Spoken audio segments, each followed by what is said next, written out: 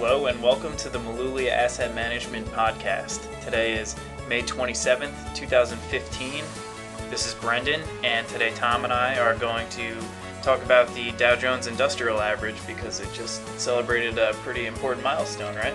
I think by now we'd probably be on Medicaid if it were a citizen. It's 119 years old. Yeah, so 119th birthday of the Dow Jones Industrial Average, which was created by Charles Dow, of course, and Edward Jones. Right. If you've been a regular listener to our podcast, you probably recognize the name Charles Dow because, yes, he did create the Dow Jones Industrial Average and was the first publisher of the Wall Street Journal.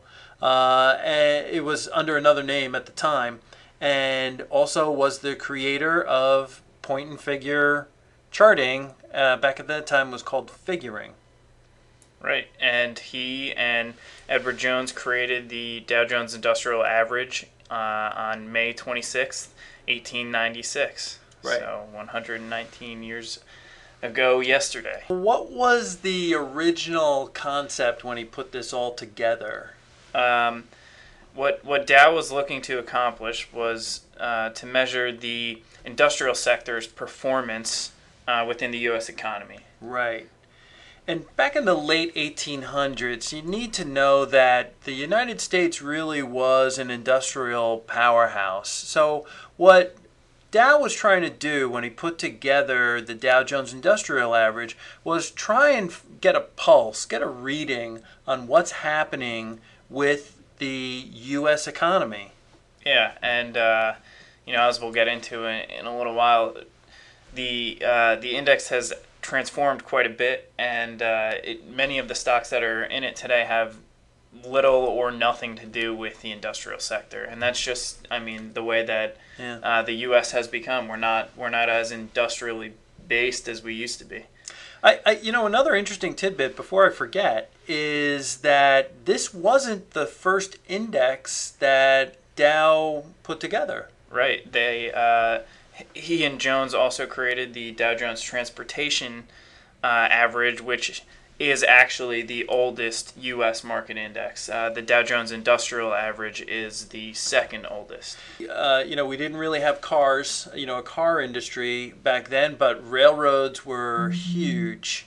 And so that transportation average was another way of getting a pulse of what's happening in the economy.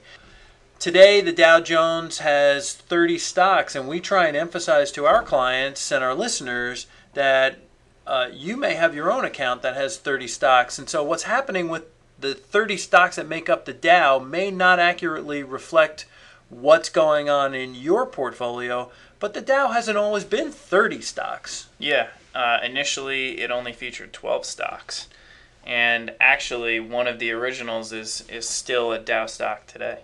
Yeah, that's General Electric. Now, truth be told, General Electric is not the same GE that it was back in the 1890s. And in fact, there was a short period of time where GE was dropped from the Dow, but then added back in. So one of the original players still in the basket, but hasn't always been there.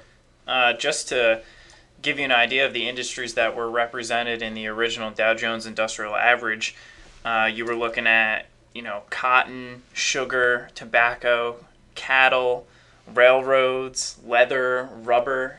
These were the big industrial sectors of the United States that we were looking to measure.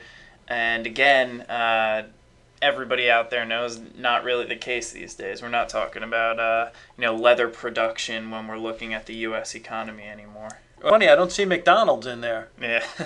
But they're in the basket now. Yeah. So as time went on, after 20 years or so, then they started expanding the list. Mm-hmm. Yeah. In 1916, the index expanded to feature 20 stocks.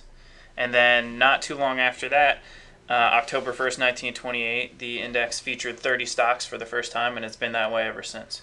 So it's been 30 stocks now for a real long time. I know that in 1929, right after they went up to 30 stocks, they had Black Friday, and the Dow Jones Industrial Average, I know at that time got down to, I believe, 27, was the lowest number that they had seen, and today we're trading at a value of over 18,000. But how is it that you get to 18,000? Because I think if you add up the prices of everything, it doesn't add up to 18,000. How do they get there? Yeah, the Dow Jones Industrial Average is one of the few indices that we see that uses price weighting as far as its way of calculating how the stocks get weighted inside the index. So you're going to find in a price-weighted index is the highest priced stocks in the basket have a bigger impact than the lower priced stocks. So, and this basket, like we've been saying all along now, they are continually making changes to who's in and who's out. Yeah, I mean, we saw a change in the Dow Jones Industrial Average as recently as this past March. On March 19th of this year, 2015, Apple replaced AT&T inside of the Dow Jones Industrial Average. I mean, just think about that. That's Apple, a computer company, replacing a telephone company, and neither of those could have even been, thought of when the index was initially created. It's pretty crazy to think that, we still call Apple Computer here around the office, but really they sell a lot more phones than AT&T. Yeah, that's true. That is true. They've really kind of morphed themselves into a business. And if you go back through the history of the Dow Jones Industrial Average, you'll see that AT&T was in the Dow Jones through the 50s, 60s, 70s, and even up through the breakup in 1984 of Ma Bell into all of the baby bells. And actually, the AT&T that came out was Southwestern Bell, SBC Communications. When they finally merged with AT&T, they took the AT&T name. So there's a lot of things that go on beneath the surface with these companies. They're constantly changing all the time. And I think that's really the point that we want to make when it comes to buying and hanging on to a mutual fund or hanging on to an index, right? The point that we're really trying to make is that even a big index like the Dow Jones Industrial Average will periodically review the holdings, and they'll drop some things that aren't effective, and they'll add new things that are more effective. I've seen a lot of changes in the 30 years that I've been in the market. Before we turned the microphone on, we were talking about how Microsoft, a NASDAQ stock, could be added to the Dow Jones Industrial Average. That was unheard of in the 70s or 80s. So it's imperative that you constantly review your holdings. Owning a mutual fund or owning a stock just because your father owned it or your grandparents owned it may not be the right answer for you. And so we encourage you to always be reviewing your investments all the time.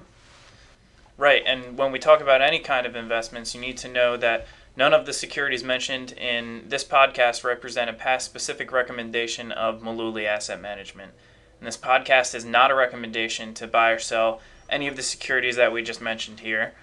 More importantly, if you're relying on just a podcast for investment advice, we think that you're probably making a big mistake.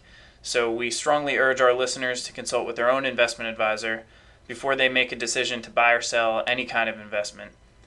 If you don't have an investment advisor, we'd be happy to speak with you. There's no cost or obligation. You can pick up the phone and call us here in New Jersey at 732-223-9000, or you can find us on the web at mullooly.net. Okay, that's all we've got for you today. Thanks for listening, and we'll catch up with you on the next podcast.